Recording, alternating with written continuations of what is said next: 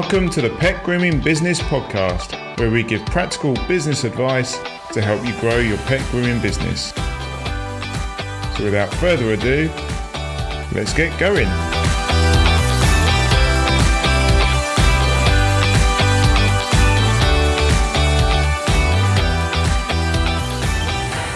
Welcome everyone. Good evening. I hope you're all well and you've had a good week and been nice and busy. We've got people watching already. I do apologise if my dog starts barking. She's in here with her puppies and she's a bit reactive to what's going on outside. So when the kids thunder around the house, she does get a bit grumpy with them. But I'll just mute as and when I need to. So we're here tonight to say hello to Vicky, and Vicky is the owner and founder of The Bubbly Paw, which is a pet grooming salon based in Kent. So welcome, Vicky. Hi. How are you? Yes, fine, thank you. Very well.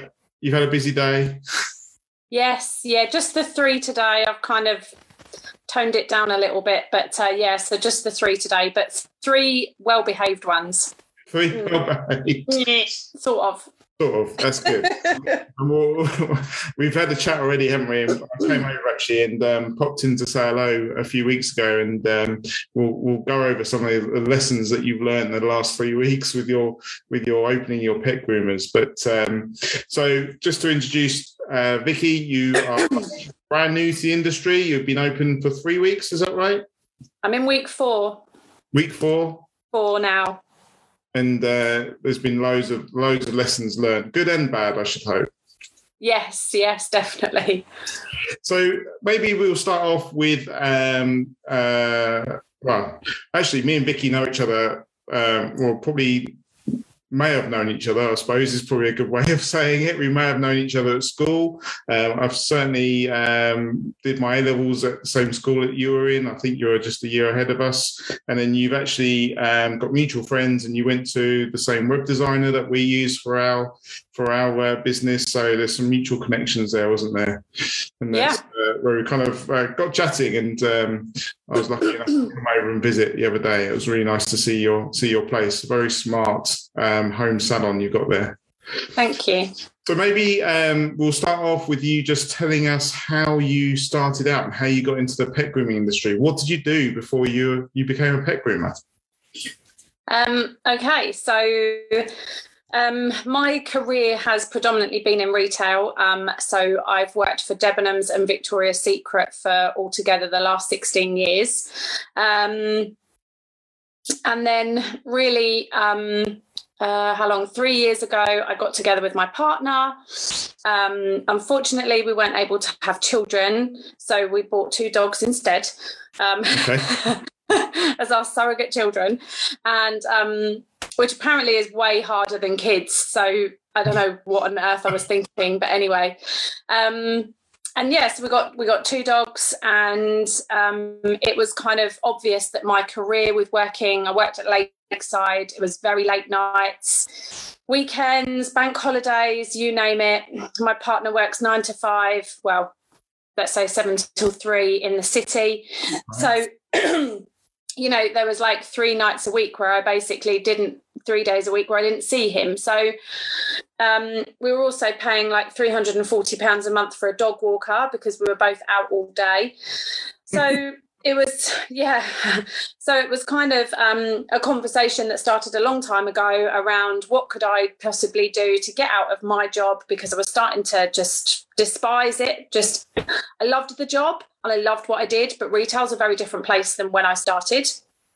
And I started to despise what I was doing, and I was just counselling young people most of the time. That's all I was doing. So it was a conversation around what I could do working from home. So I dipped my toe into a couple of things whilst still working full time. Bill and I have had a conversation around how I attempted network marketing.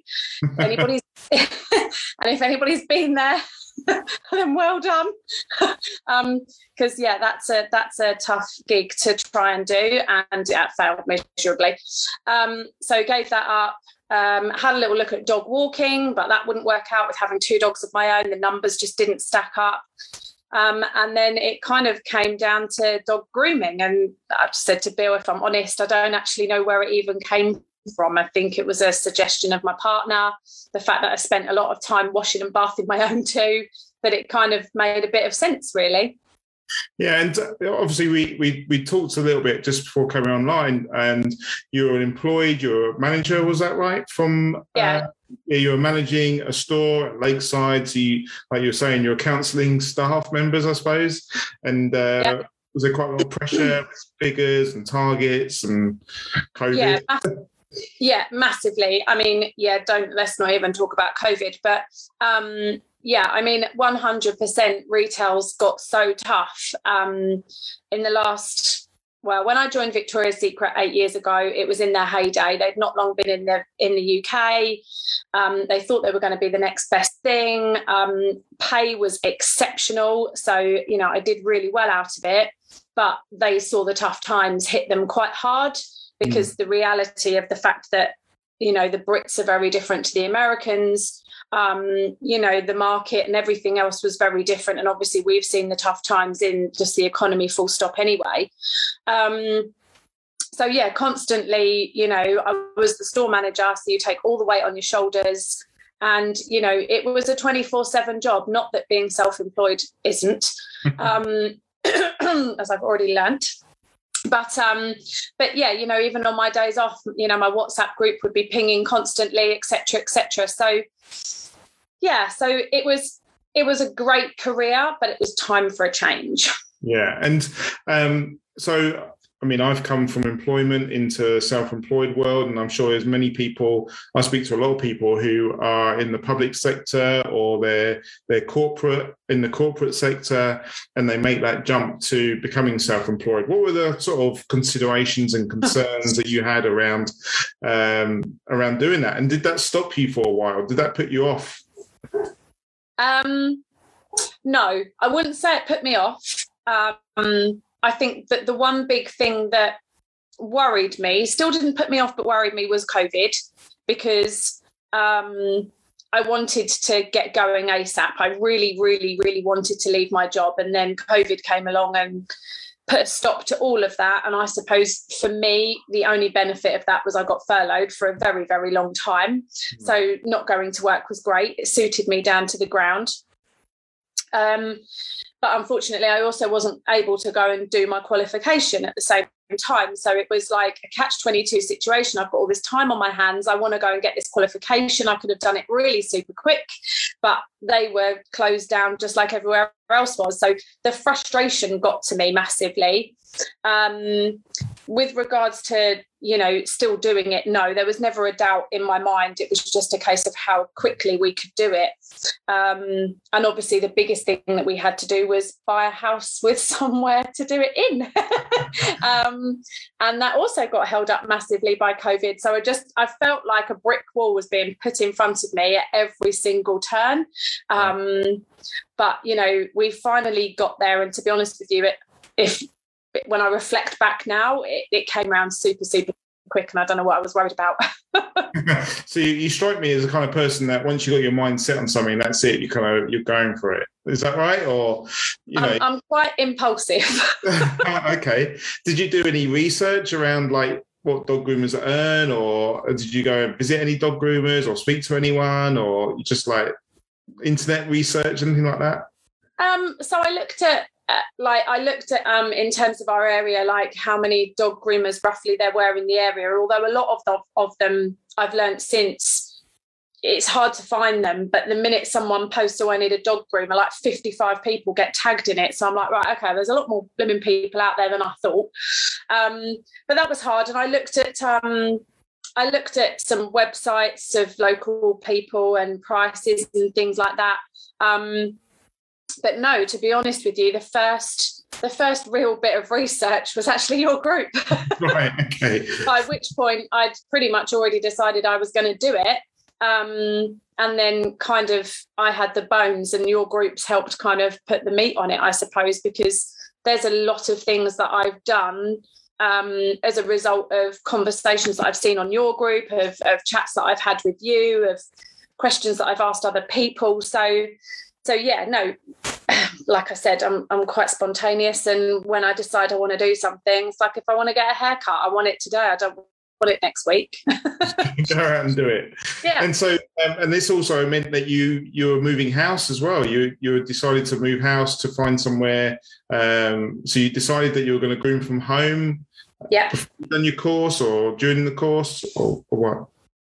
So I knew I didn't want to start actually grooming from home until I'd kind of was at least in the back third of my course, and pretty much towards the end. And as it turned out, by the time I actually opened, I only had 2 days left of my course to complete, which actually I think for me is perfect, because I think in hindsight, if I had tried to do it any earlier, it would have been very much more challenging than what it already has been. So without giving it more away to later questions. So that was the goal. The goal was to kind of start grooming before my course ended. Now the original plan was, to maybe go part-time and do it a little bit, but that became quite apparent quite quickly that was just not going to work. It's just not conjunctive to what I did. And there was no way that I could get a part-time job doing what I was doing.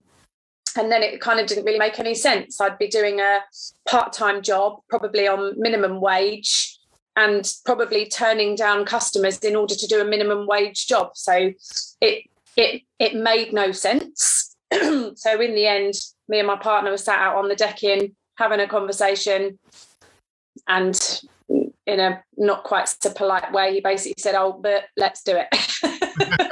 Just do it. Just quit. Yeah. Just quit. Wow. Just quit. So what did that feel like? Mixed emotions, I think, really. When I because I hadn't kept anything a secret from my employer. So my boss knew what my plan was. She knew what I was doing. I had a regular day off every week to go and do my grooming course. We'd talk about it every time she came to visit. Excuse me.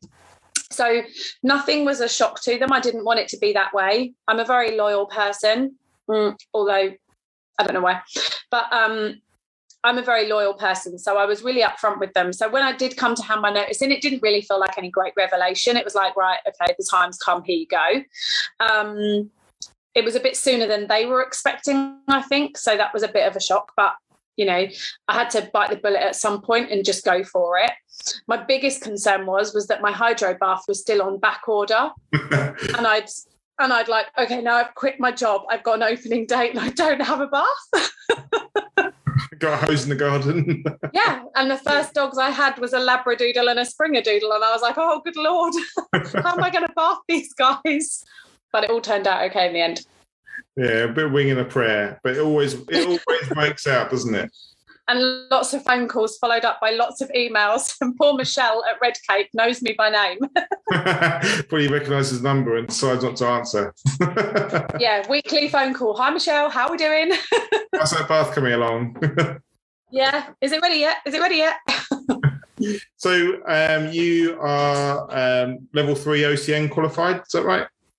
I will be. I'm actually going in for my last half a day tomorrow just to complete some bookwork, because I'm a bit of a perfectionist, so everything got done in pencil. So I've got to go back over everything with a pen.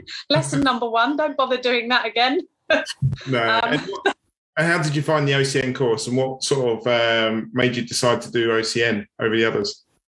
Yeah, so like we've already established, I didn't do a huge amount of research. So I knew that a level 3 City and Guilds was the sort of qualification that I wanted to go for. I think it was a long time ago now. So I think I kind of looked into what was the best one, because I know you don't have to be qualified in order to do this, but I wanted to be. Mm-hmm. And I wanted to do the best that I could do. And I think I remember speaking to my the lady that runs my course, and she was saying that you can't do the City and Guilds level 3 unless you've done the 2. Am I right? Yeah, I believe that's right. And then she then said to me, however, you can do the OCN, which is level 3 equivalent, blah, blah, blah, blah, and explained all the differences, that the City and Guilds is a bit more sort of exam-based situation, which does not appeal to me at all. So the OCN, it was basically like work experience. It was hands-on. every single time. And yeah, it was just really good hands-on experience. Yeah, cool. So you qualify tomorrow, and certificate will be in the post, hopefully. Yeah, I think apparently it'll probably be around about the October mark by the time I actually get my certificate. But yeah, fingers crossed. Is there a nice private place in the salon for it? You've made there is a picture frame ready. Excellent. So I've popped over and said hello, and I've seen your setup, and it's really, really smart, and you put a lot of time and effort into it. Perhaps you can just explain or try and describe to people what it's like. It's at the bottom of your garden, isn't it? But perhaps you can just explain what you got. Yeah, so we've got about a 70-metre garden, and at the back end, the previous person that owned the house built, it looks like, how would you describe it? Like a barn, like a miniature barn? Yeah, I suppose so, like a log cabin kind of. Yeah, it's pretty big. And on one side, it's got a workshop, and then on the other side is my salon. They had it as a gym before. We've done a few alterations, but nothing major. So as you walk in, it's quite a nice space. It's not too big, but it's not too small, and everything's sort of within reaching distance, which is what I like. I've got 3 sort of little, we call them pens. I don't know where the pens came from, but we've got like 3 little pens. They're not completely enclosed. However, we will be enclosing one of them because I've now discovered that most dogs can actually just jump out, especially those little Springer-Doodles. And we've just got 3 baby gates on the front of them. They've each got a little bed in them and a little water bowl. And then I've got my table and some shelving units with all my gear on, I suppose. And I will eventually have a desk. It's not quite in yet. And then there's a little room at the back where I've got my hydro bath, and will eventually have a washing machine and tumble dryer and a little worktop for my shampoos and bits and pieces in there as well. Yeah, you definitely, washing machines and stuff are quite important, aren't they? You take all your towels home and wash them. Yeah, to be honest, we've in the workshop, the tumble dryer's in there. We haven't actually bought a washing machine yet. I'm using my brand new Bosch one, which I'm not particularly happy about. But I will be buying one just specifically for down there at some point. But unfortunately, because of the weather, the garden's kind of taken over the priority at the moment. So the salon's gone back on the back foot now. So I see a lot of questions coming to my group about people that are looking to set up and start their own business from home. So maybe are you able to talk about the plumbing and the electrics? What kind of stuff did you have to do for that, or are they already put in? Yeah, so fortunately, it all already had electrics, and my partner's an electrician. So that's amazingly helpful. So anything that needed tweaking, he did all that. With regards to the plumbing, we had nothing down there at all. And obviously with a massive garden, it was a bit of a challenge. However, again, partners in the trade. So we spoke to a few people, and we eventually ran water all the way down the side of the garden. It goes from one side of our house, underneath the deck, into the other side, all the way down the garden, into the workshop, up over the top, comes down the other side, and is in a sump pump. Had half a glass of white wine. I can't say that anymore. So and then the pump obviously pumps it all the way back to in the same direction. But it was quite challenging because we had to have the right sort of angle on it so that there was a downward flow all the way back to the drain. So it was quite a big challenge to do. But I've been assured the pump is suitable for a full-size swimming pool. So it's yeah. The stopcock thing got stuck on it the other day, so it did flood. That was really great. Because the pump is so powerful, it's actually moving inside the actual little tank that it sits in. So at the moment, I'm having to keep my eye on it until we come up with a solve to stop that happening. But But yeah, so far so good. It's all working, and it all goes back up to the main drain. And it's all been done properly, and it's all insulated, and it runs alongside our hedge. Yeah. Cool. So it's all possible, isn't it? I think that's the main thing. Is, you look at what you've got, and there's always a solution to these problems. Yeah, definitely. I mean, it wasn't a cheap solution. However, versus digging a 4-foot trench through the garden, which didn't really appeal to me, it was kind of the next best option from that. But yeah, the pump was pretty pricey, and all of the lagging for the pipe work has actually been expensive as well. So yeah, it's not been a cheap exercise, but it's been done properly. So fingers crossed it lasts a long time. And it will stand up in the winter as well, hopefully. We'll soon find out. Yeah, that's right. Considerations for the winter. Yeah. So you're operating from home, and I know that you've looked into the planning considerations around that. Can you just give us a little idea? Obviously, every planning, every council is different. And even though you live in Kent, you're part of Medway Council, so your council is completely different to what I would have to do. How have you found that experience? Confusing. To start with, it was a minefield. I don't even know how to cut this short. So originally I spoke to a lady, and she said, all you're going to need is a certificate of lawful use, I think. But she wasn't really sure. So I thought, okay, well, I'll apply for one of them anyway. Left it.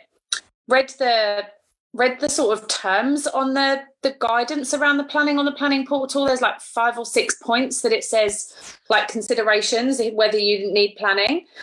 But they're not black and white. It's down to interpretation. So I was like, well, my interpretation is no, I'm going to control the noise, and I'm going to control the parking, and I'm going to do all these things. But to an outsider, their interpretation could be very different.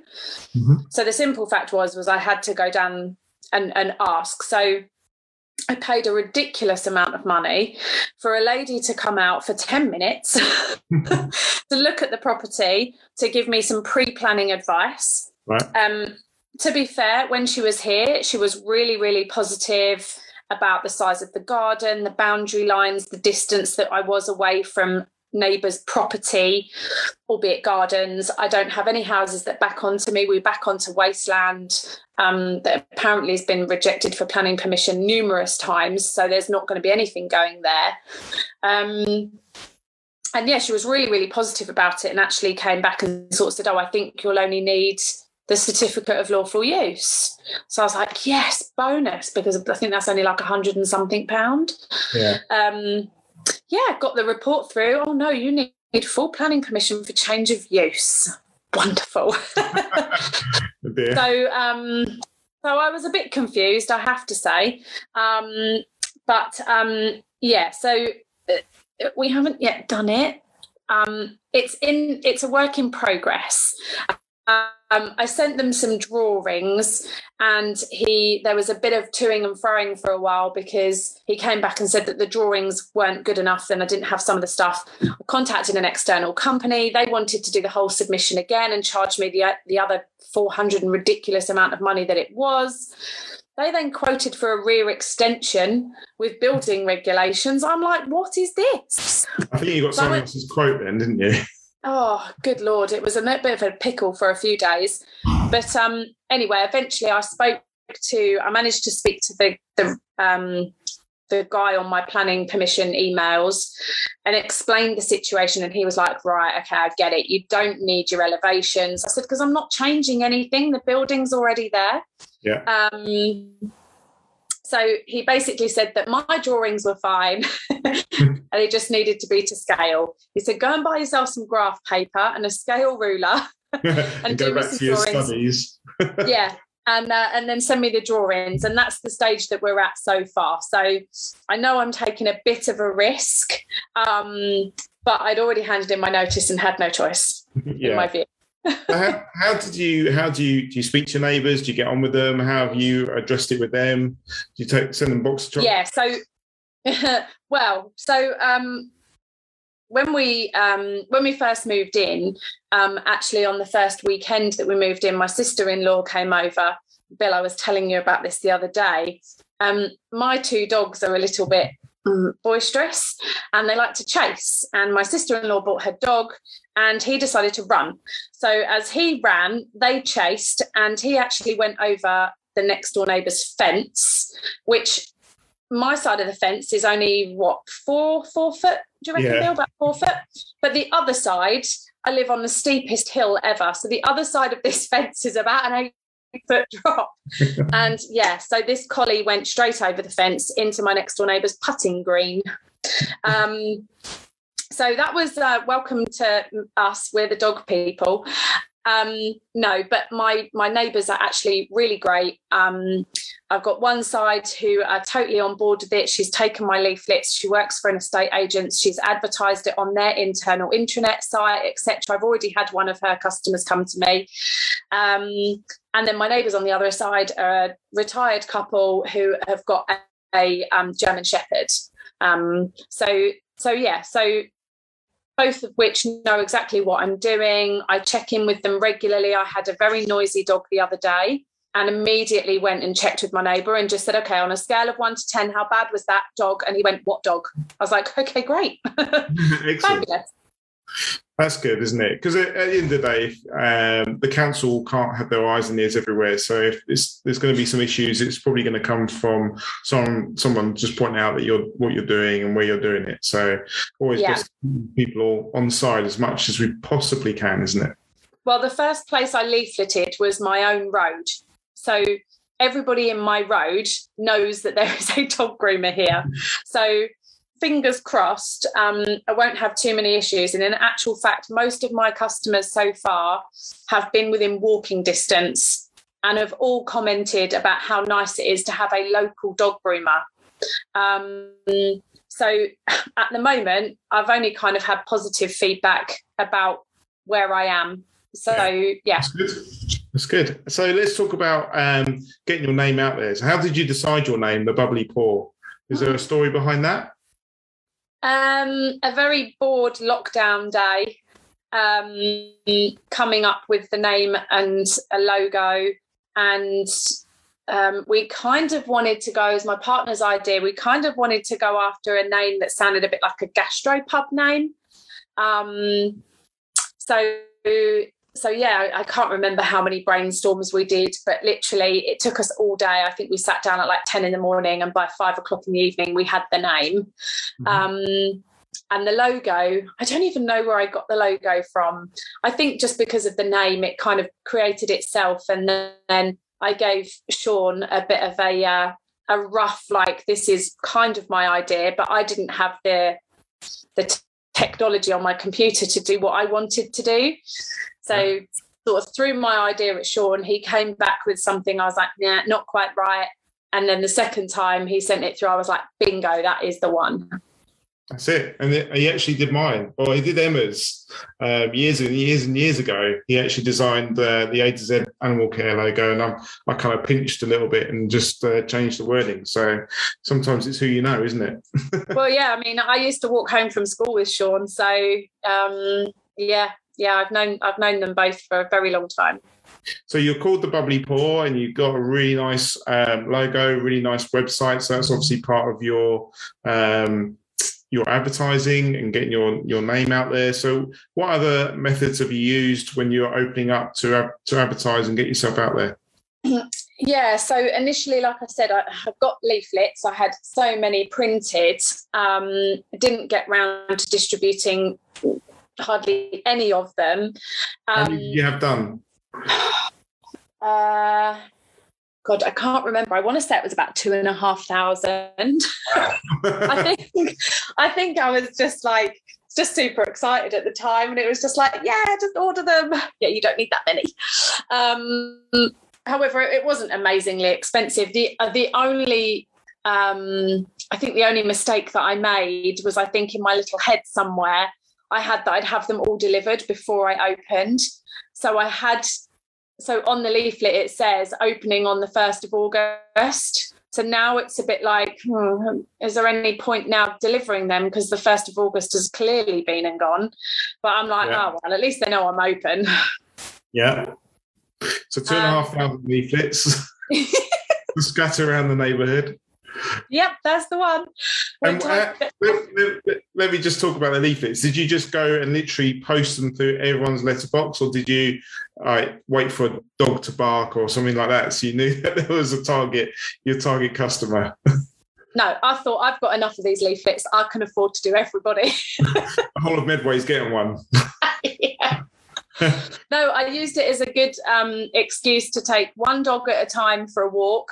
And I walked, I did my big main road here with the dogs. And then on another day, I went up to another road and I did it on the school run, which was actually really beneficial because the amount of people I bumped into walking their dogs on the school run was fantastic. And then, I probably hit about 15 houses that at least had dogs in them because I could hear them barking and eating my leaflet. The other risk you take.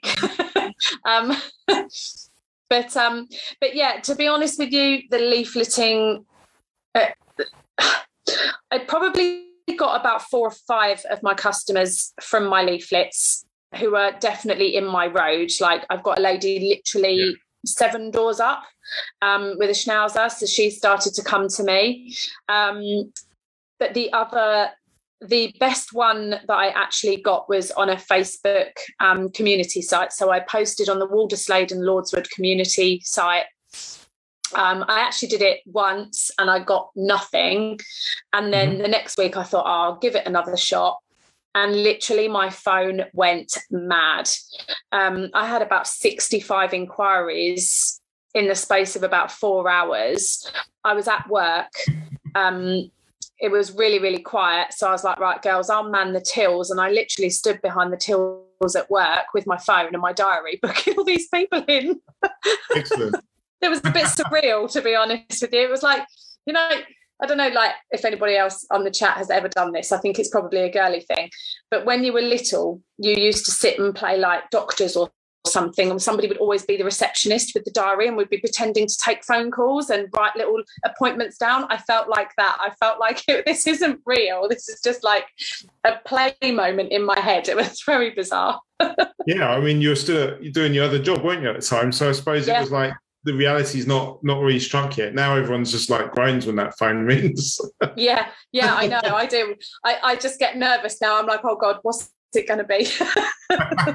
So Rachel's just asked, is there a better way to dispatch leaflets? I was thinking of doing a post box walk, and my theory on leaflets is obviously you want to be putting them through doors where people have dogs or cats or whoever your target customer is. So I mean, it's good that it's worked, isn't it? But what I perhaps do with the rest of them now is put them into leaflet holders and take them to your pet shop and take them to your vets and places where you know that people with pets are going to be.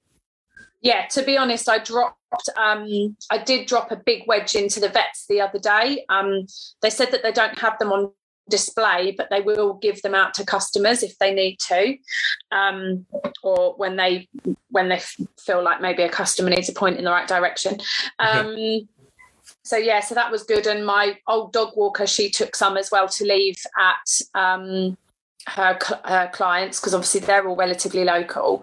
There's other bigger ways, I suppose, of getting them out there. It just depends really on who takes them and who doesn't take them.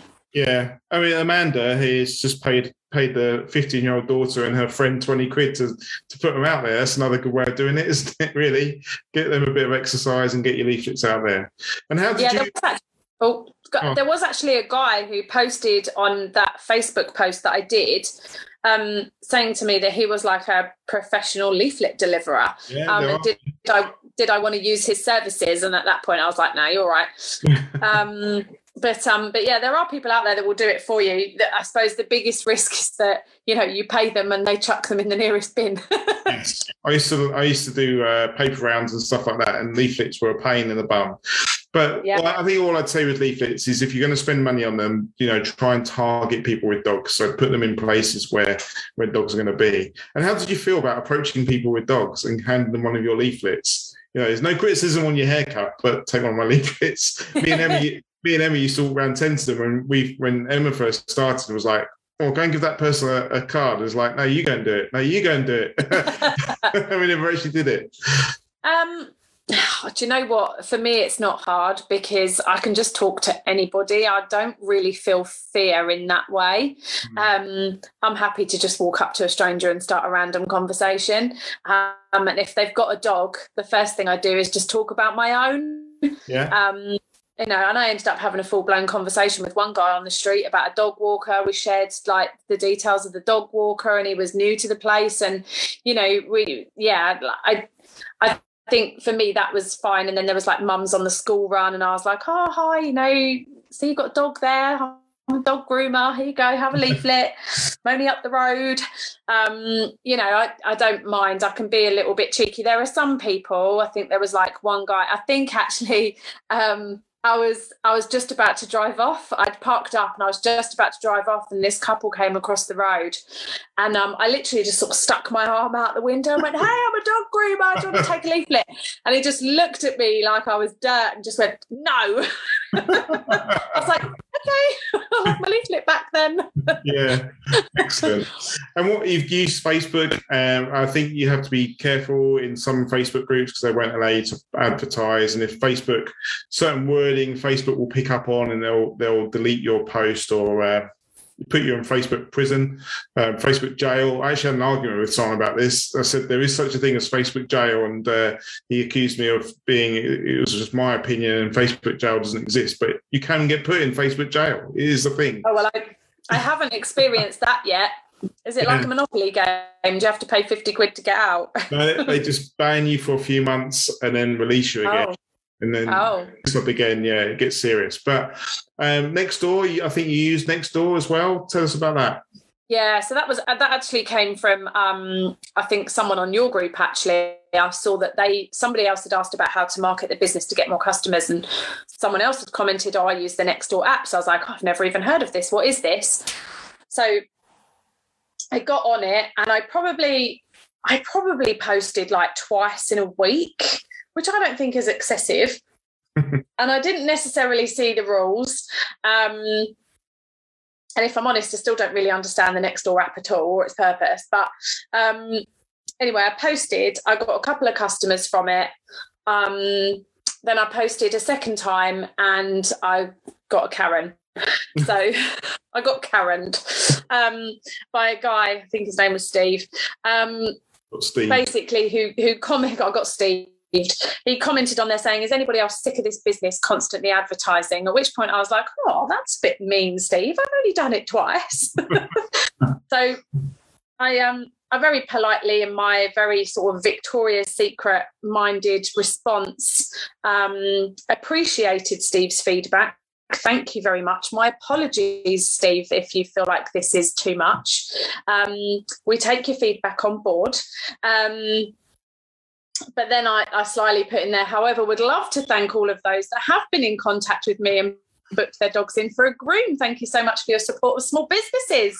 Thought I'd just whack that one in there. Yeah. So then I got banned for 3 days. You went to Nextdoor jail.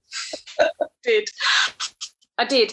But the annoying thing was when I went to log back on, it kept defaulting me back to the business terms and conditions, which then had a read more button that didn't work, which then had a tick button to say that you'd read it at the bottom, which also didn't work. So I was locked out of my account for what felt like ages. So I just opened a new one. Okay. Yeah. And I'm now I'm now in conversation with them. Mm-hmm. Because are they originally an American company? I don't know. I think they're originally American based, and their requirements for their sort of signing up for a business page is absolutely ludicrous. And there's nothing on there that would apply to a sole trader. So the paperwork that they want to clarify who you are, a sole trader wouldn't have, other than a basic like bank account. And that could depend on how you've set up your bank account. I could have a bank account in my business name, which I can use. So I can do that. But there was a couple of other things that they wanted. And it's just like, we don't have that as a sole trader. And I saw a thing come up actually on Facebook about the Nextdoor app. And I commented on it saying, well, I would open a business site if only I could adhere to what you were wanting, but it's not appropriate. And then loads of people tagged on underneath me saying, same here, Vicky, I've had the same problem, I've had the same problem, I've had the same problem. So yeah, Nextdoor app I think would be really beneficial. There's just some admin issues of setting it up as a business. I'm sure they'll welcome your feedback, and they'll. So where do you get your main customers from now? Do you record where people find you and where they hear about you? I don't necessarily. No, I think a lot of it has just come from that Facebook Lordswood and Walderslade community group. I think then I've got a couple of people who are like friends of mine on the Facebook who have shared things. Now that I'm up and running, my Bubbly Paw page is obviously getting a lot more attention now. It's getting followers. I did notice like the people that started following weren't necessarily the people that had actually booked already. They were people that were maybe following. I had one customer and she said to me, I've been following your Facebook page for a while. And, you know, they kind of like want to suss it out before they commit. Right. And then after you post a few posts and a few pictures and whatever, they're then like, oh, actually, do you know what? I think I will. So, yeah, I've got some from like, oh, my daughter saw your ad on this, and, oh, my daughter's seen your website, and, you know, just, yeah, so a real multitude of different platforms people have seen me on, to be fair. Probably the leafleting is the least that I've got, but I haven't posted that many, so I can't really grumble. I think that's a really good point that you make about the Facebook page and people just hanging out in your page, seeing what you're about, seeing what you do, looking at your photos. And I'm a big advocate for when you get like Google review or a Facebook review to screenshot it and repost it into your Facebook page. People are watching, hanging out. This is your shop window, just like your website is. It's your shop window. It's your first impression. You know, you're building that know, like, and trust with people. And then that person has kind of proved it, isn't it? You've built that know, like, and trust up with them, and now they're ready to buy your services from you. Yeah, and it's funny because you build that relationship without even knowing it. You know, I think she knew more about me, you know, than I ever knew about her. And yeah, it's you know, it's a nice thing. And when I posted on the Nextdoor app the other day, 2 of my customers that I've already done their dogs for then linked on to it and was like, yeah, we've used Vicky, she's really great. So, you know, that's nice that you then come with a bit of an endorsement from people that have now been to you. Yeah, so word spreads quite quickly. And like I said, you get those people that follow you, you see them follow you, and you're like, oh, and then about a week later you'll get a text from someone going, oh, can I book my dog in? And you're like, oh, that name's familiar. Yeah, that's it. We actually I created a Nextdoor account for Emma's business, and there were actually reviews left on there. So I suppose we claimed the account, a bit like you do with Google My Business, and there were actually good reviews on there already, which we never even knew about. So we sort of got a presence on there, although we don't use it to advertise. Yeah. So you've been open 4 weeks. Let's listen to your lessons that you've learned. Let's get down to the good stuff. let's have the good and the bad. You know, I don't want it to all be negative. I'm sure there's been some really good stuff as well. So let's have it all. It's warts and all. There has. Well, so the great thing was my first week was fully booked. Before I even opened, and I'd gone a bit gung-ho, and I thought, yes, I can do 4 dogs a day. How easy should that be? Yeah. I did however, call in some support for the first 3 days that it opened. So on day one, I had a friend come over and help me, and on the second day, I employed my mother for 2 days. And I overcooked it. Let's just say the first 3 days, I did not stop from like 8 o'clock in the morning through to like 7 o'clock at night, when we were still cleaning up. So it became quite apparent quite quickly that there was absolutely no way on this planet I was going to get 4 dogs done on my own, in the timescales that I'd given myself. So I'd massively overestimated myself and had to give myself a good talking to and go, Vicky, that's unachievable. And I needed to slow down. So I very quickly adapted week 2. I think the first 3 days were fully booked with 4 again. Mm-hmm. But by the back end of the week, I think come like Thursday and Friday, I was like, right, okay, let's block out a little bit of this just as I can gain some control. Because I initially just massively overcooked it. So what were you finding in the first week? What were the issues you were finding that were causing you to overbook, or the grooms were going a lot longer? Were the dogs not what you expected? What were you finding with the issues? A combination of both, I think, to be honest with you. I think so there's probably several different things in there. One is that I'm just not the fastest groomer in the world yet. That's definitely apparent. And as much as I want to be, I just can't hone my skills to be that quick at the moment, especially drying. My gosh, drying a dog. Why does it just take so long? Those paws, there's hardly any fur on them. So why do they take so long to dry?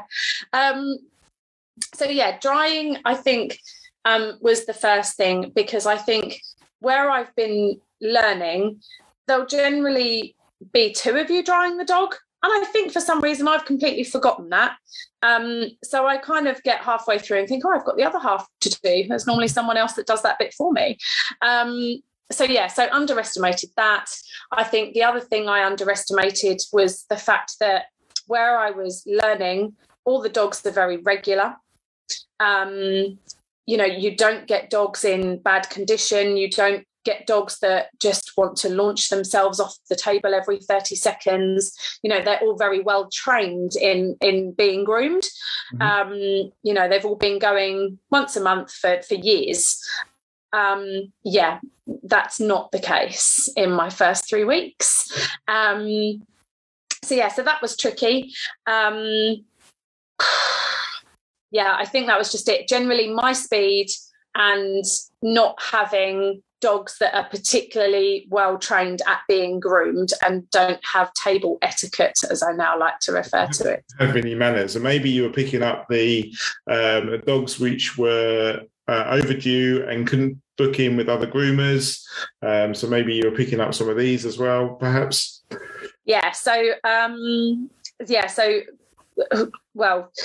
there's a lot of puppies out there where owners tend to think, we can wait until it's 9 or 10 months old before we get it groomed.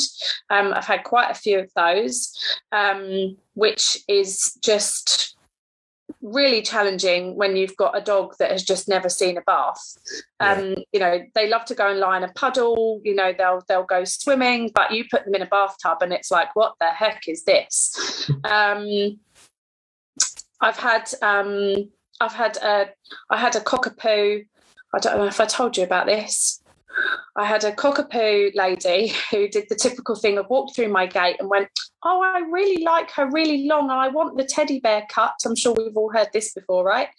How about 2 visits in 2 days and 6 hours in total to basically clip it off, because it was like a Rastafarian. It was matted to the skin, and I've never ever done a dog like that, because when you're learning, all my dogs were regulars and just weren't that bad.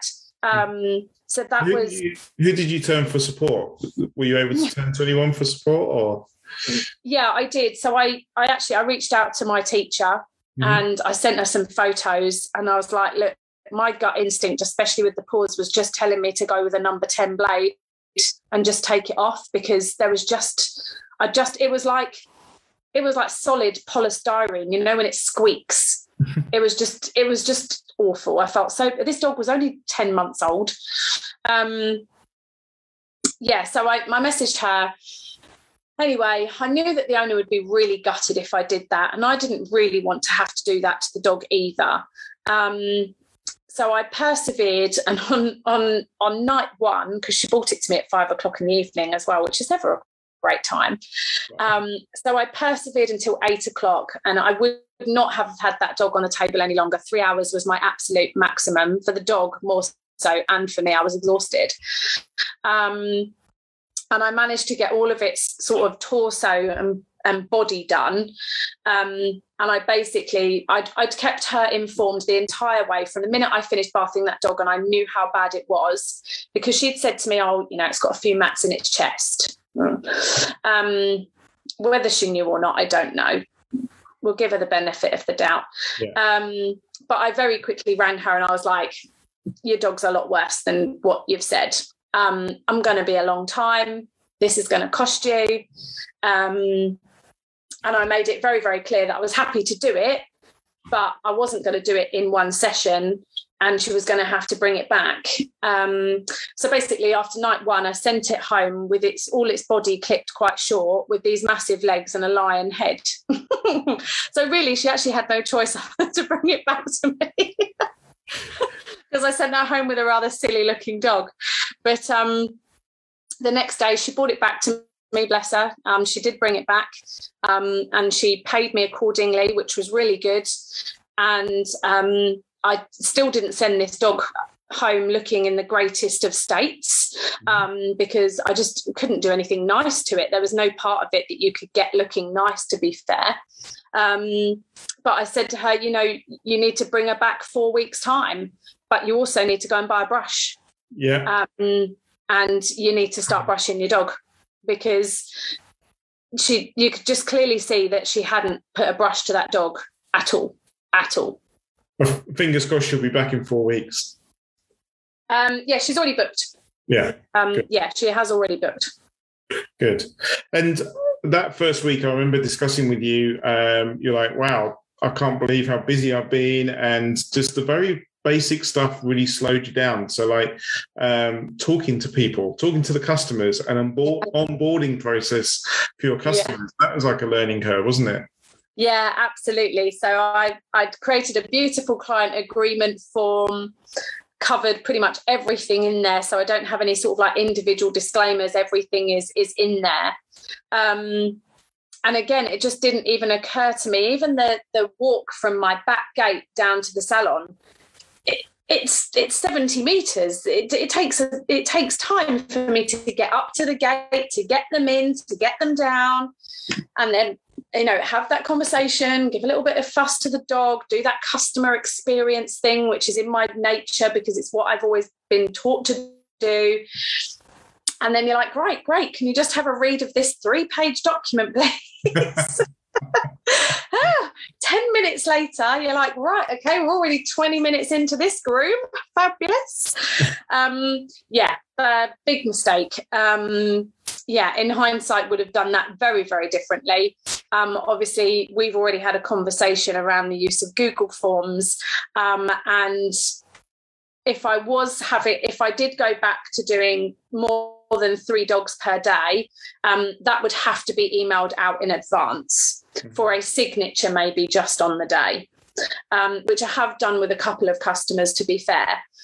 But where I'm down to 3 a day at the moment, I can afford to do that. But when it comes to doing 4 dogs a day or more, that client agreement and all the paperwork and that kind of little mini interview that you do, you know, is your dog allowed treats, any disabilities, is it fully vaccinated, you know, what type of groom do you want, you know, a lot of that could be done pre that moment.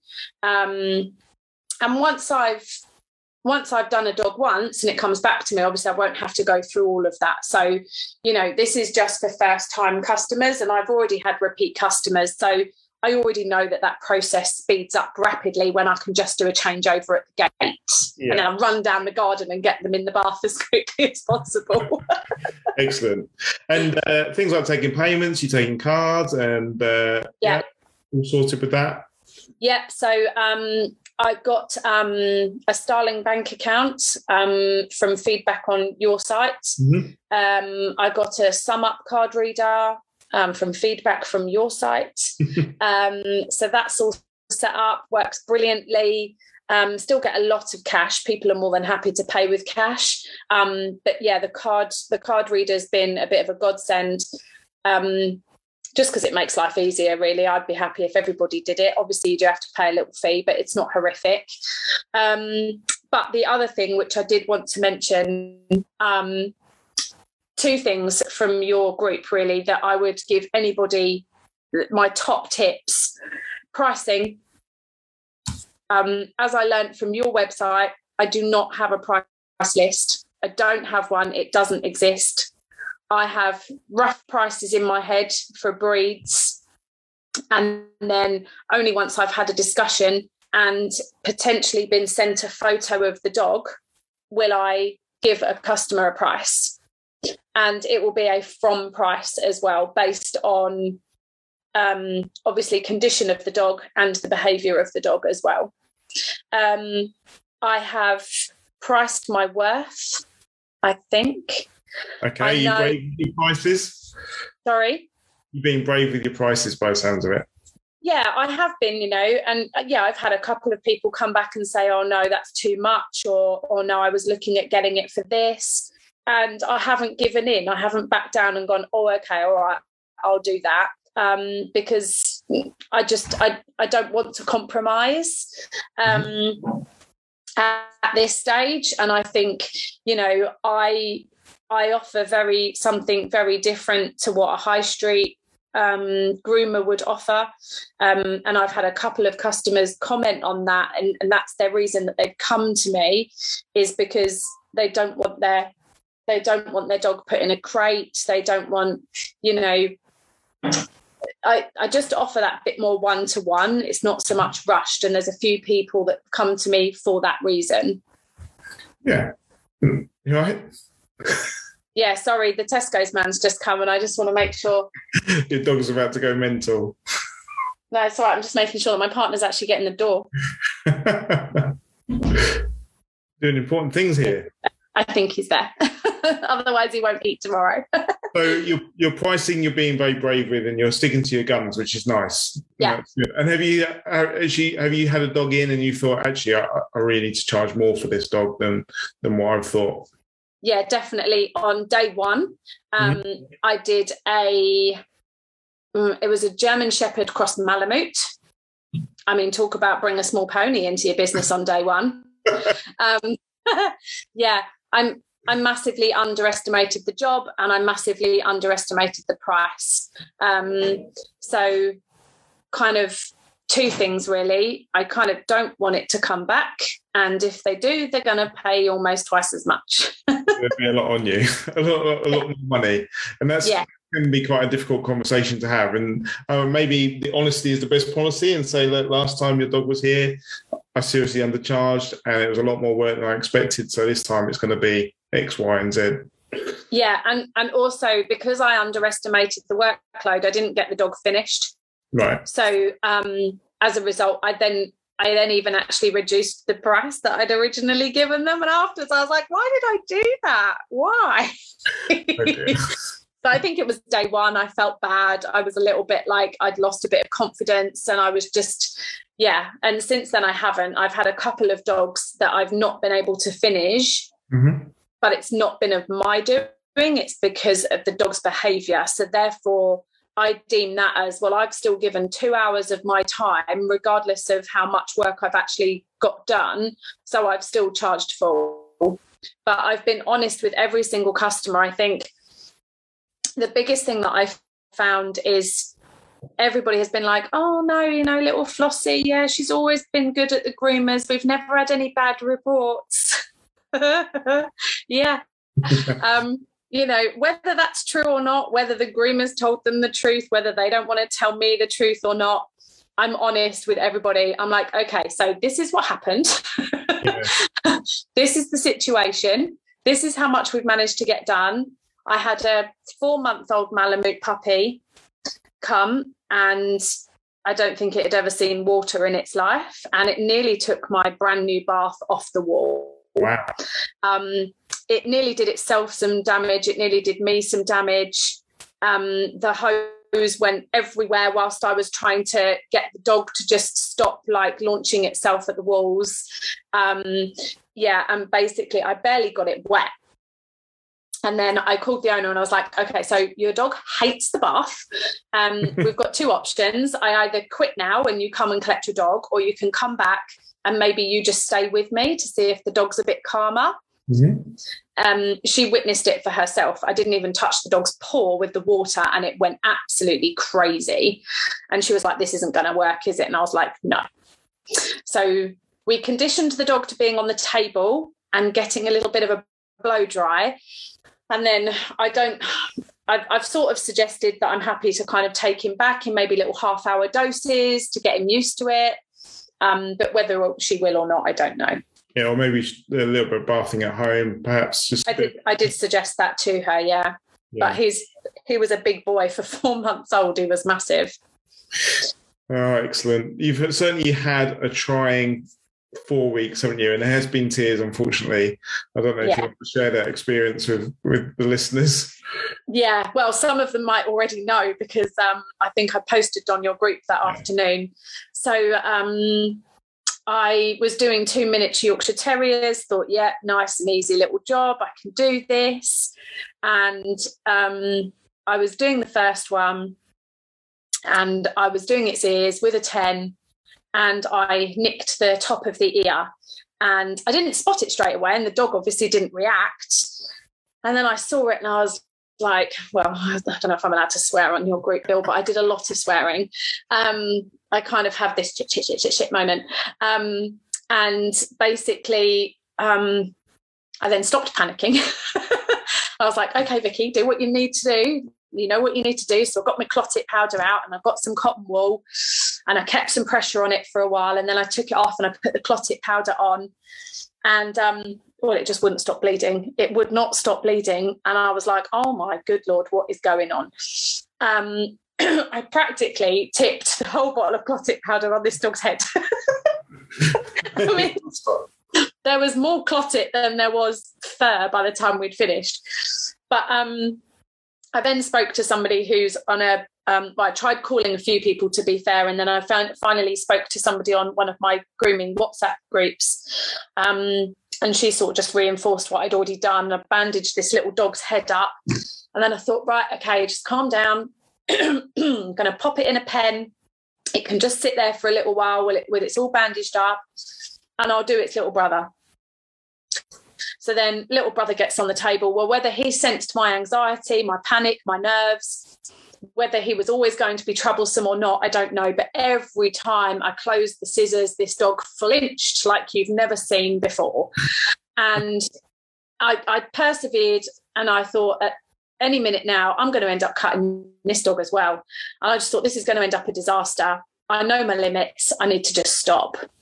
So unfortunately, I did have to make the awful phone call to the owner to say, well, so your two dogs... and you can see where this conversation is going.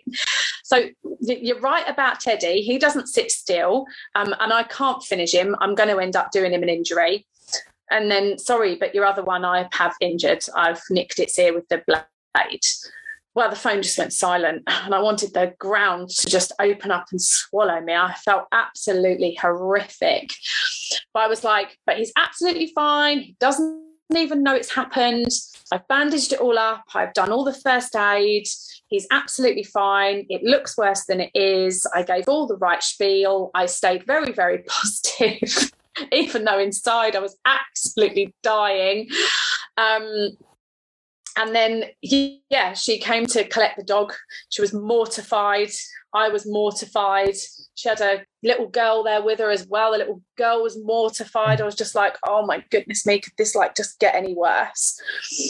And I didn't charge her for half of the groom because I felt really bad, although some of the people on your group said that I should have done, but I just couldn't. There was no way I could have done that. And off she went. And as she left, she wished me luck for the future. Good luck. So I'm not entirely convinced she'll be rebooking. Have you had any follow-up with her and the dog? Yeah, so I did ask her to message me later on in the day, which she very kindly did because she didn't have to. She said that she kind of couldn't really see how bad it was at the moment because of all the congealed blood. And I said, I'd already explained to her, don't take that off, leave it there. It needs to stay there. So she took my advice, and then I texted her 2 days later, and she said, yeah, he's absolutely fine, just waiting for the scab to sort of fall off. So I'm glad I did the follow-up. I'm glad that I reacted the way I did in the moment. Mm-hmm. The way I felt for the rest of the afternoon, I never want to experience that again in my life. No. Because I was ready to close the door to the bubbly paw and say, no, this is not for me. Did you just have the afternoon off, or did you have more booked in that? No, do you know, I think she was a Saturday morning. So I'd only, so she was the last one. So I didn't have anybody else. And then obviously I had the Sunday to sort of recover. And then, I was kind of, and it was quite reassuring because my WhatsApp group were all like, we've all done it, blah, blah, blah, blah. And then somebody on your group was like, oh my God, I only did it this morning. I've been grooming for X amount of years. And I was like, but even when you know that it can happen and it's not like massively uncommon and et cetera, it still didn't. Do you know what it was in my head? I thought she's going to go and tell everybody. She's going to go and tell everybody, and I'm going to have to change the name of the salon to Sweeney Dogs of Dargets Road. It's going to be like, I suppose some people might weaponize it and put it onto Google reviews and Facebook reviews and stuff like that. But that customer service that you did, the follow-ups, making sure everything was all right. Is there anything else you could do to help? This all sort of stuff that helps to sort of take the sting out of the tail in a way, isn't it? Yeah, absolutely. And I think as well, with that 4-month-old Malamute, she texts me the next day to say, oh, he's really not himself. He's not jumping all over the furniture, etc. Did he injure himself? Well, she was there 99% of the time, so she knows that he didn't. And I just sort of said to her, he had a really big day yesterday. That's really stressful for him. Mm-hmm. He's probably just exhausted. Like, give it a few days. I'm sure he's fine. But I was like, if you're concerned in a few days, like, please go and seek advice from your vet or something. Yeah. You get blamed for everything. You have a dog come in and you do a dog's haircut, and all of a sudden you get blamed for the dog's whole behaviour's change. Well, actually, it's probably quite happy that it's like a spring lamb, isn't it? They go out into the field and jump around, but that's always the groomer that gets the blame for the change in behaviour and It's a difficult one, isn't it? But I warn people now. I warn owners, especially with really when dogs come in and they're super, super lively, and they're young and they've not had much grooming experience. I always say to them afterwards, when you get home, your dog is going to crash because it's knackered. It's just spent 2 hours fighting me. It's going to be exhausted. So don't be concerned if your dog now sleeps for a solid 8 hours, because it's more than likely going to. Make the most of it. Things like this has happened to us. Normally when me and Emma are on the train to go to France, the phone will ring, and one of the members of staff, I think one of them was like, we've just cut the dog's tongue, and it's just like, oh, we were just on our way on holiday. But it's the way you follow it up, it's the way you deal with it, it's the way you help them. You're not always going to get it right, but you've got to try your best, haven't you? So yeah, absolutely. And you've had happy times as well. Already. Oh, I really have. I've had some absolute delights. I do a friend's cockapoo who is just really, really lovely. He's been to me twice now already, actually once just before I opened, and then I had him back today. I've sold 3 puppy packages. So I've got 3 puppies that come to me at the moment. One actually passed its puppy course today. She did it in a very condensed amount of time because she wanted to get it done before the kids went back to school. But yeah, so it passed passed her little 4-session grooming course today with flying colours. She's a lovely little puppy. I've got another one called Elmo. The lady's obsessed with like Disney and cartoons and things like that. So little Elmo is a toy poodle that when he first came to me, he looked like any sort of poodle cross. And last week was the first time we started to give him some real poodle features, and she was over the moon. She bought me a plant, and yeah, she's a really happy dog mum. So I've got some really lovely. I've had some really lovely feedback from customers. So yeah, you know, I've had some. Yeah, I've had my challenges, and I've had some lovely dogs, but are very frustrating. But yeah, and I've also had some good ones, and I'm excited about doing dogs for the second time, having done them once already, because I know their behaviours, they know me, they know the salon. You can already see when they come back, there's a complete difference in behaviour on the second visit than what there was on the first. Definitely. That's good. And those the puppy owners that you're helping at the moment, they're going to be those clients, aren't they? They're going to be with you, unless they obviously moved area, but hopefully they'll be with you for the whole of the puppy's and dog's life, hopefully. Yeah, so the one that finished the puppy course this morning, she's already booked for the next 4 months. Yeah. And they are going to be out there, and they are going to be your biggest fans, you know, and they're going to be walking their dog around the roads and the streets with pride, really happy with the haircut. And whenever people stop them and say, that's a lovely looking dog, where'd you go? It's going to be, your name's going to be put out there every time, isn't it? And that's what you want. Yeah. And you know what I found as well with the puppy packages is it was a really nice learning platform for me, because like session 1, you don't do everything. So you can kind of almost use them as a bit of a practice dog. So it was almost like, you know, session 1 and then session 2. And on like session 1, like 2 out of the 3 had a little bit of a haircut, but I deliberately didn't do a full haircut, because otherwise what do you do on the next session? Mm-hmm. So it was really nice for me as well to have a little bit of a practice. Which was great, and I learned an awful lot through that, and I've learned so much through. The other thing about like my course is that, you know, when you've got a dog coming in, you know, you've got, I know, Fred coming in for his groom, or Fred's got a card, Fred's got a profile for the last 3 years. You know that Fred gets a number 10 blade with a peach comb attachment, round feet, round head, blah, blah, blah, blah. You've got it all written down. All my customers are brand new. I don't have any of that history on them. I don't know how short the owner likes. The owner can't very often tell you how short. They never know. They don't know that they want a number 10 blade with a blue comb attachment. They haven't got a clue. So it's been quite interesting and a bit of a learning curve for me to be like, okay, so actually, you know, I start high and I gradually get shorter and shorter and shorter until I'm happy with the length. And yesterday I got a Shih Tzu Bichon cross puppy. And this thing was just like this, like fluff ball. It was like a fluffy puffer fish. I mean, this thing was like just all hair, but it was very straight. And I was dreading putting the clippers on it. I was like, oh my God, this is just going to waffle like really badly. And how is she going to, like, what if she wants to keep it quite long? Fortunately, she wanted to go quite short, but I actually got the clippers out with her in the salon. Mm-hmm. And I did it with her. And I was like, right, okay, this is this comb attachment. How do you like this? She went, no, I want it shorter. Got the next comb attachment. This any good? No, shorter still.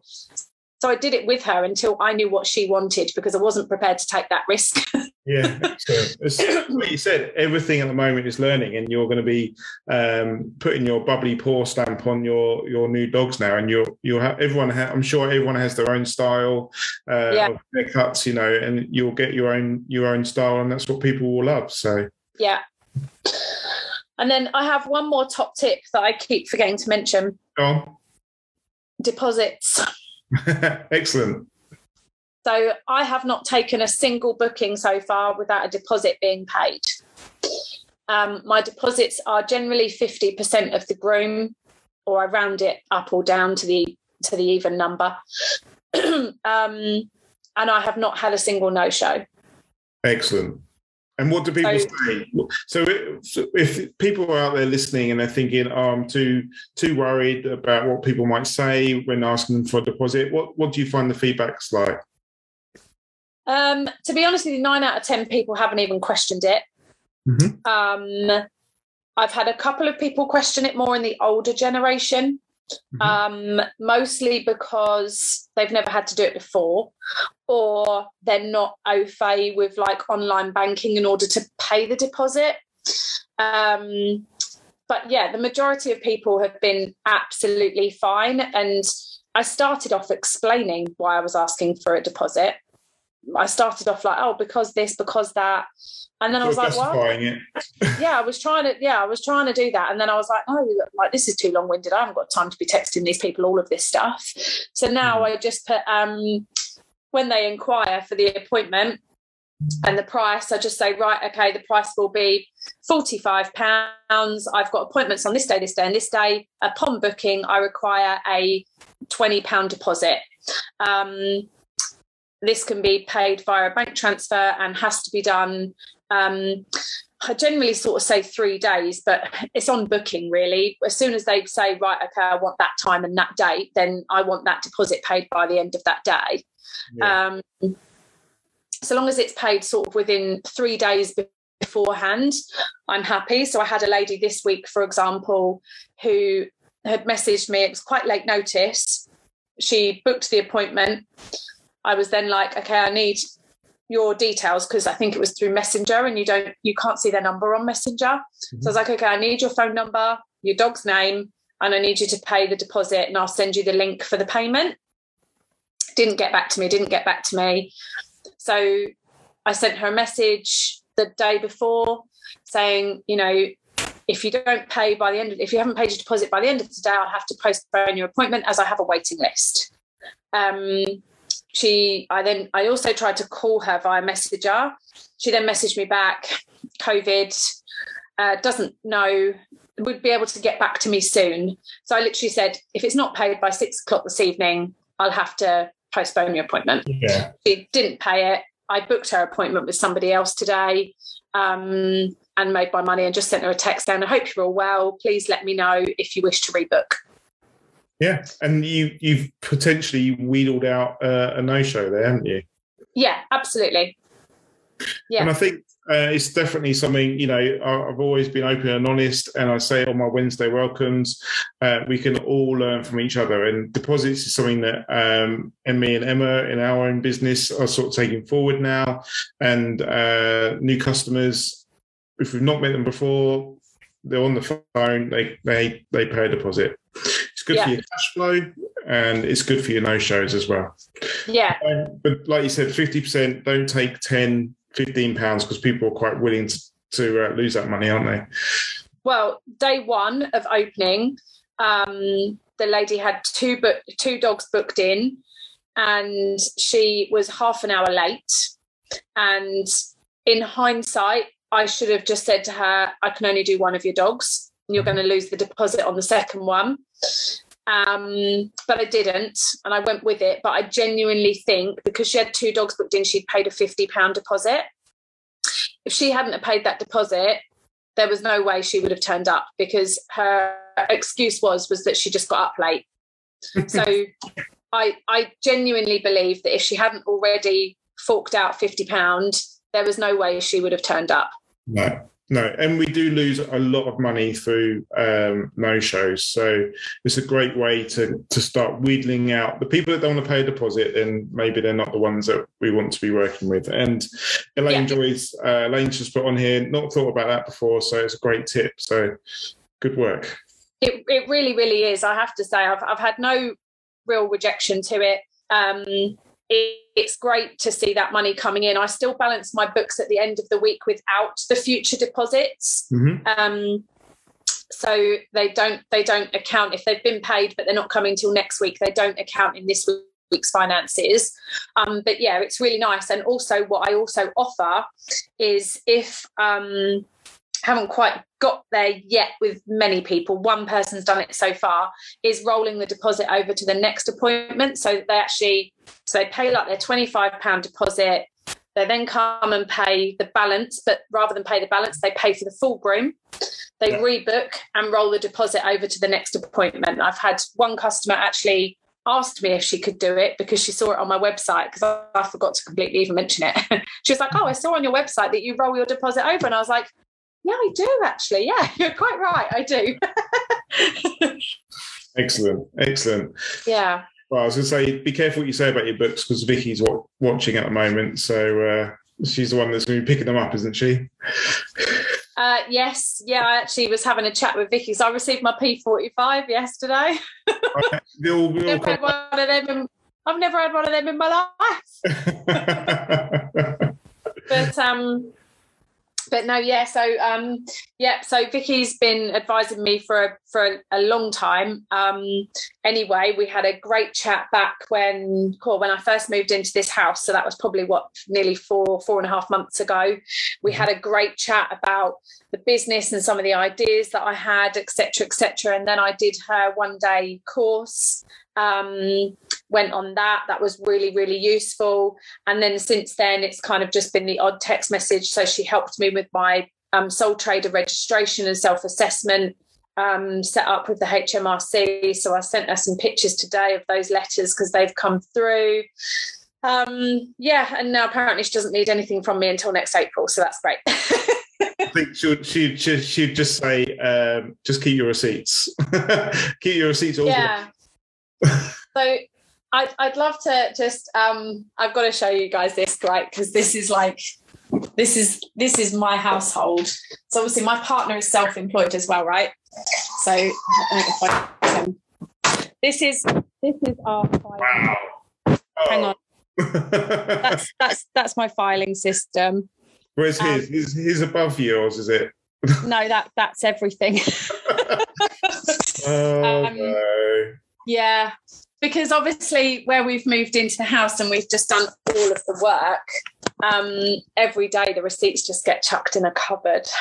Right, so it's your mission, isn't it? Get another box file and a couple of envelopes. Well, we had a shredder arrive today. No, don't shred them.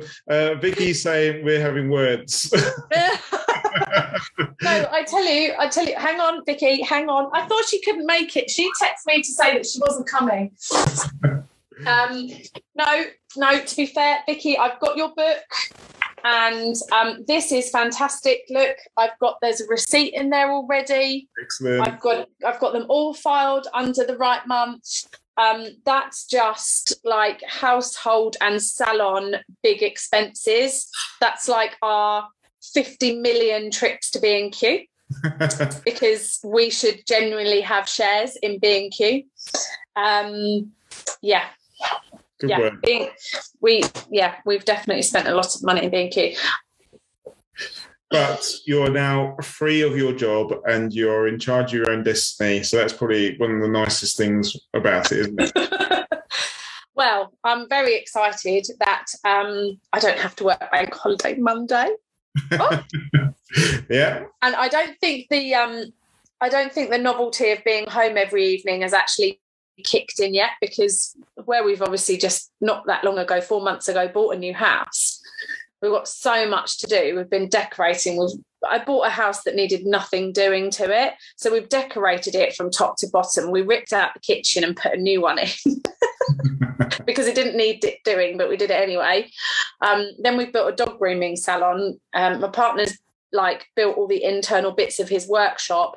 And we just don't sit down until 10 o'clock at night sometimes. So not appreciating my evening because we don't get to sit down until late. But actually had to put makeup on for this tonight. It's nice to look at your bank account and just think, actually, I generated that money. Yeah, and it's really nice when those little pings come through to say that someone else has paid their deposit, or just looking like yesterday. I had a banging day yesterday. I did 5 dogs yesterday. Wow. But they weren't full. They weren't all full grooms, and some of them were full grooms but easy. I did 2 pugs. I mean, how long does it take to do 2 pugs? But yeah, so I did, I think yesterday was my best money day, and it was from actually not doing full grooms. It was from just doing small, quick, easy little jobs, but charging good money for them. Excellent. Onwards and upwards. And teeth cleaning, you looking at that? Yeah. Yeah. So have you got it out of the box yet? Yeah. Yeah. So teeth cleaning. So I've been desperately, my partner moans at me every single day. That's why I grimace when you say it. That's why I mentioned it. Yeah, thanks, Bill. Yeah, teeth cleaning is definitely something that I want to do. I think for me at the moment, I'd just like to be able to finish a groom. So once I can finish a groom confidently and I'm happy with the outcome, then I will absolutely definitely start adding on teeth cleaning, especially to like my puppies, because I think that's a perfect add-on for the younger dogs to start them early. I'm desperately not succeeding very well in doing my own dog's teeth once a day like I'm meant to be. Right. I did it today. All she wants to do is eat the toothbrush. So it's so I'm a bit curious if I can't even get a dog to hold its face still whilst I take off its eyebrows. How on earth am I meant to clean its teeth? Yeah, I mean, I'm going to give it a go. Yeah, definitely worth doing. Start slowly, practice on your friends' dogs, and then start introducing. Yeah. And you'll see your daily takings again increase and maybe double again with just clean. Yeah. I just don't know where I'm going to fit that extra time in at the moment. I need to speed up first. Yeah. Walk before you can run, but definitely get there. Yeah. Oh, I've tripped up a few times already because of that. So. Right. It's been great talking to you. Has all the shopping been put away yet? Let's hope so. Let's hope I've kept you on the Zoom call long enough for all the shopping to be put away. Yeah. Might have even done hoovering. It's been lovely talking to you, and we've had a lot of people watching all throughout the call. So hopefully, and already they're picking up on your top tips around deposits. So the whole motto of this group and the ethos is, as long as we help one person, that's all I'm happy about. So we've definitely impacted on one person there about taking deposits, and that's awesome. So it's been fabulous listening to your journey, and thank you for sharing all the highs and lows and talking about your journey. So it's been a nice chat. And thank you to you, because I know that it turns out that we may have known each other a long time ago, but I didn't know it was you when I joined this group, and this group has probably been the biggest education in terms of support and setting me up with some of the things like the deposits and charging my worth and not having a price list, because the first thing I looked at was, okay, what am I going to charge? And you and your group actually made me brave enough to say, actually, I'm not going to have a price list. So thanks to you and all your participants on your group. I know there's a couple of ladies that have given me some moral support when I did the miniature Yorkshire Terrier. So really, really appreciate all of you guys. Awesome. That's what it's all there for, isn't it? Yeah. So time to say goodbye, and thanks a lot. Yes. No, thank you. Thank you for your time. Make sure you read through all the comments on the video as well.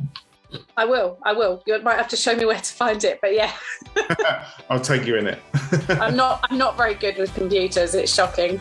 Okay, I'll take you in them so you can see them. Fabulous. Take care. All right. Thanks, guys. See you later, Bill.